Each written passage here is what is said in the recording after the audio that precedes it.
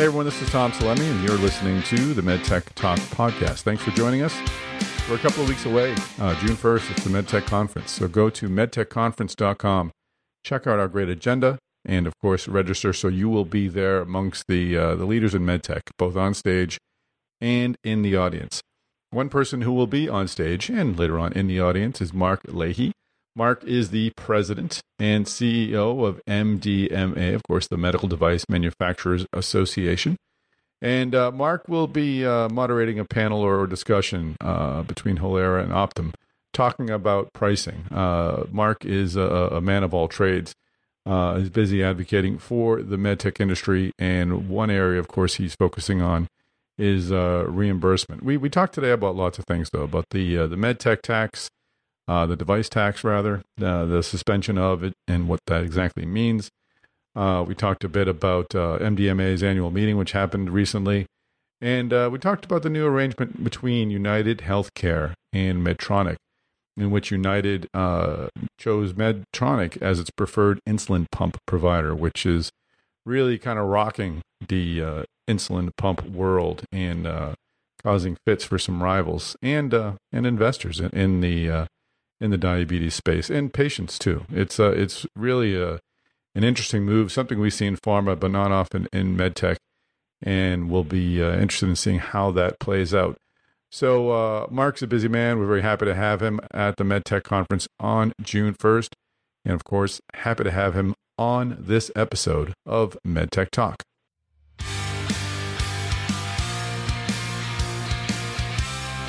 Hi, Mark Leahy. Welcome back to the podcast. Thanks, Tom. Good to be with you. It's good to be with you, and we're not talking about the med device tax at this moment, anyway. At least I guess not for now. But the battle was won, but the war remains. And again, this is something that I'm sure we'll get into. But certainly we put a pause on it. But more work remains before we can get this fully repealed. Well, we've teased it. Let's just. It's just the tax is suspended. What does that mean, and what would it take to get it unsuspended? Well, I think, as you know, since the tax was first discussed 6 years ago, our members came together collectively and passionately and persistently advocated and educated members on both sides of the aisle about the adverse impact of the tax, the impact it would have adversely on innovation, patient care, R&D. And it was a long, hard-fought battle. But again, we were able to really appreciate the overwhelming bipartisan support to suspend the tax. And, talking to our member companies, and they've communicated this directly to the Hill as well, there are R&D projects that were shelved that are able to go forward. There's some facility expansion that's ongoing, some hiring. So, again, I think the direct impact of the suspension has been great in the short term, but there are also a number of member companies who are holding off large plans, expansions, or big R&D projects because, again, they need that certainty of the full repeal. So, we're just working with our members continually to provide data to policymakers about the positive impacts of the suspension and why permanent repeal is needed. And I guess you're telling your members, don't relax, keep the pressure on until you get a permanent repeal? Well, that's it. And then we were at our annual meeting. We had a session about advocacy in Washington and grassroots engagement, and the device tax obviously was a critical element of that discussion, and I think all the companies recognize that it took a lot of effort to get here over the past 6 years, and it's not a guarantee. We need to keep the education continuing and make sure that Congress gets this issue resolved once and for all, the full repeal. Well, I couldn't resist talking about the tax. Now that we have that one out of the way, there certainly is a few other things going on in Washington, just at least on the political side of things, and on the healthcare side of things.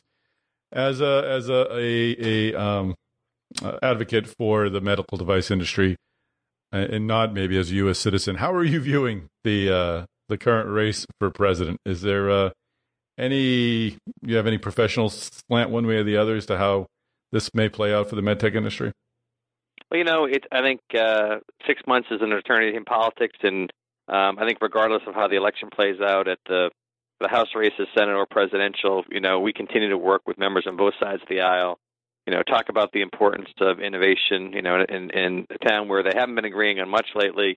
It's been great to see the bipartisan focus saying we need to accelerate patient access, to improve patient care, reduce costs, which ultimately I think, again, the medical technology industry is well positioned to demonstrate how they take hundreds of billions of dollars out of the healthcare system by managing chronic disease, allowing patients to get out of the hospital more quickly, back to work, enhance productivity. So, we're confident on the value proposition that our industry provides, but it's critically important that we, again, educate members on both sides of the aisle and up and down the ticket to ensure that they, as they move forward, again, that value proposition is understood, and we try to do more, quite frankly, to maintain the U.S. global leadership position in medical technology innovation.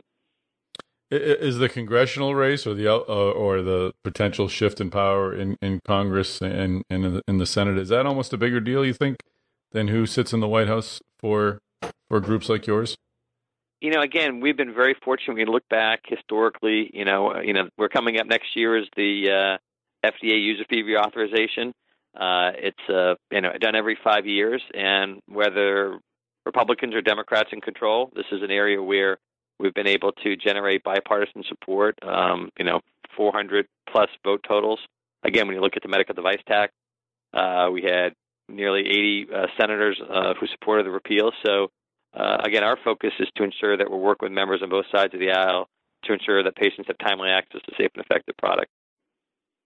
And how about on the Supreme Court side of things? The ACA has gone through some difficult times there. Is this something you're watching closely, and what's the long-term impact there for MedTech? Again, the Supreme Court's not. We're focused on kind of the day-to-day that's really far out, and I think from the ACA perspective, I think that's been litigated, and don't envision that rising back up, given the contours or the makeup of the court. So again, our focus now is all right in the areas in which the ACA maybe is not working as intended, or there's still undefined lines and regulations are being developed, or programs are moving forward. Our focus is to help ensure that there aren't any unintended consequences. For example, and this happens through the ACA and also outside the ACA, but you see, everyone agrees that we should be moving the healthcare system, paying for value, not volume. That's a great bumper sticker that everyone can get behind. The question then becomes, though, what metrics translate into quality and over what time horizon are you measuring? And I think those are still some of the challenges that policymakers, we had folks from CMS at our annual meeting last week, even they acknowledge it's hard to, these are some challenging issues that need to be addressed to ensure that we really are paying for high quality health care with good value. And again, that requires the right metrics to measure quality and over the right time horizon. And it's not only the CMS that people are keeping an eye on. I mean, if you hear about the deal between, or the arrangement between United and Medtronic regarding the insulin pump, what's your take on that? As someone who's lobbying for the smaller companies and for almost the entirety of MedTech as opposed to one specific company. Yeah, you're right. That certainly we've been focusing a lot on CMS and some of the coverage issues there, but there are dynamics with the private payers as well. There's ongoing consolidation in that marketplace that has an impact, and as you noted, that was a very noteworthy announcement between United and Medtronic that came out about basically only having one insulin pump being in network, effectively excluding all the other beneficiaries from access to that. And from MDMA's perspective, I've been here, I'm coming up on 15 years, and as you said, I think we have a long heritage of advocating for innovative and entrepreneurial companies to make sure that there's open access for all technologies, small, medium, and large companies, because ultimately we want to make sure that nothing gets between a physician and the patient in determining what's the best therapy technology. And so I think, consistent with that, we'll want to make sure that, again, we have open market access for small, medium, and large companies across the board. Right. And how unusual is an arrangement like this? If we see it on the pharma side more than the device side, or is it more common than I realize? I'm not sure. I've heard that back in 2006, I think Cigna tried to do this with maybe an infusion pump or an insulin pump, and it never got off the ground. Again, I'm not aware of a situation in the device space in which this has taken place. Hi, everyone. Tom here. Just to remind you to use the MedTech Talk code when you do go to medtechconference.com and register to attend the MedTech Conference on June 1st. Space is filling up. We've got some great breakouts. In fact, next week we'll have a guest who's gone through a lot lately and will be on hand to talk about it. We're hoping to have on the podcast Howard Root, the CEO of Vascular Solutions, of course, who just went through a rather harrowing experience that we talked about a bit in last week's MedTech Talk podcast. Now back to this conversation with Mark Leahy. What are some of the issues on your radar screen? I think the big issue, or there were a number obviously, but a few of the big issues that have been bubbling up, and we discussed a lot during our annual meeting recently, is that certainly the FDA trend lines are getting better on the pre-market side, and on the post-market we're still seeing some variability related to inspections. So those are some big issues that we're focusing in on. But beyond that, I think while the pre-market side of FDA is getting a bit better, there's increasing challenges related to that lag between regulatory and reimbursement, both with CMS and the commercial payers. Sometimes it could be 3 to 5 years after a product is cleared or approved by the FDA in which coding, coverage, and payment is put in place. And, in fact, we had Dean Kamen, a prolific inventor, speaking at our meeting, and Jeff Sherman with CDRH was there, and Kate Goodrich with CMS. So it was great that you had the innovator, the regulator, and the payer all together collaborating and talking about, making the process more efficient. Now we just need to figure out, okay, how do we take the motivation and interest from everybody and translate it into an actionable initiative that can actually bear fruit. Is there an indication that these groups can come together, or could some outside force come in to sort of help mediate and bring them all together? What do you think? Where do we go from here? Well, it's interesting you mentioned that, because as part of that session, Valerie Jarrett, who is a senior advisor to President Obama, came and addressed our members, and she spoke about the critical importance of having government, both at FDA and CMS, work with innovators to accelerate the innovation ecosystem. And again, I think that perspective coming from the White House like that, I think sends a great signal that this is an important priority for everybody to work together. And again, I think we're in the early stages here, but I do sense a sincerity to try to make each of these individual elements work more efficiently, so that ultimately, again, this is all about accelerating patient access to products that can improve patient care and ultimately reduce the cost of care. Are you tracking things at all on the legal front? And I'm thinking specifically about the Vascular Solutions recent win in a trial over off-label marketing. Is that something in your wheelhouse, or? No, absolutely. And compliance is a key issue for our member companies. In fact, we just brought on Carolyn Bruguera, who's our VP and General Counsel. Carolyn has decades of experience and has been a General Counsel at medical device companies in the past, and also working with companies to help with physician payment sunshine compliance. So, we view compliance as a critical issue for both on the educational standpoint to make sure our companies are well equipped to address these issues, and I think from a policy perspective as well. I think it is troubling when you see a situation perhaps where, again, it seems to be a disproportionate amount of effort going into, particularly in the Vascular Solutions case, a very small, purported violation. Ultimately, as you noted, the Howard was deemed innocent without even having to call a single witness. So I think, again, when you look at how the environment out there, it's certainly not one in which it would encourage innovators to go ahead and lead a medical device company, given some of the current environment. So I think that's an area we want to try to work with our members to both educate them on having robust compliance systems, but also try to sensitize policymakers and folks here in Washington about a right-sized approach to enforcement. And is that something that is resonating with your members? Are you getting calls from people who are concerned about this pursuit?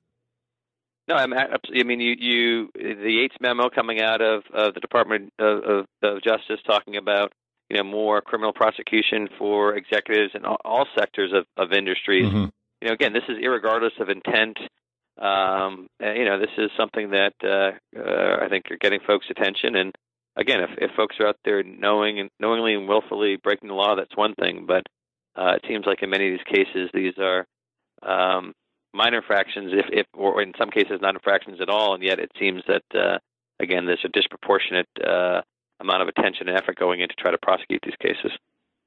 And just finally, you mentioned you did have your annual meeting recently. What any takeaways from that? You had new Commissioner Califf there, and was he well received? And was his message well received from your membership?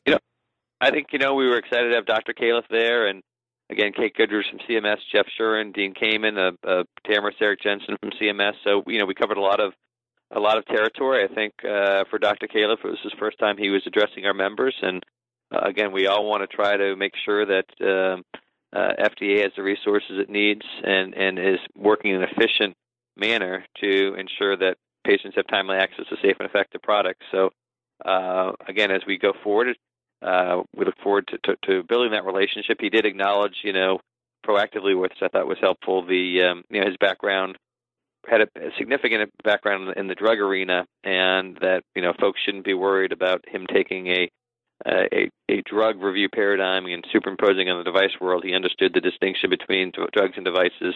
That wasn't his intention or approach that he would take. So, again, I think that message and others were well received. And as I said, there was a significant participation from CMS and trying to accelerate the coverage process there, and narrowing that lag between regulatory and reimbursement is a top priority for the association, because we just work with so many smaller, mid-sized companies with novel technologies, and if you're truly novel, you don't have an existing code, you don't have a coverage policy. So there's a lot of effort that is required so that we remedy that situation, again, to make sure that patients and physicians have access to the technologies they need.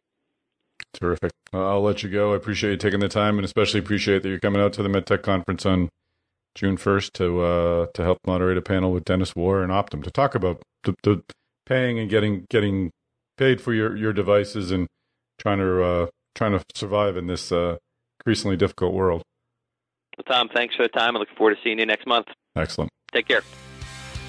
Mark Leahy, thanks for joining us on MedTech Talk, and I look forward to seeing you in Minneapolis. It should be a great day, and anyone listening should be there as well. So go to medtechconference.com to register.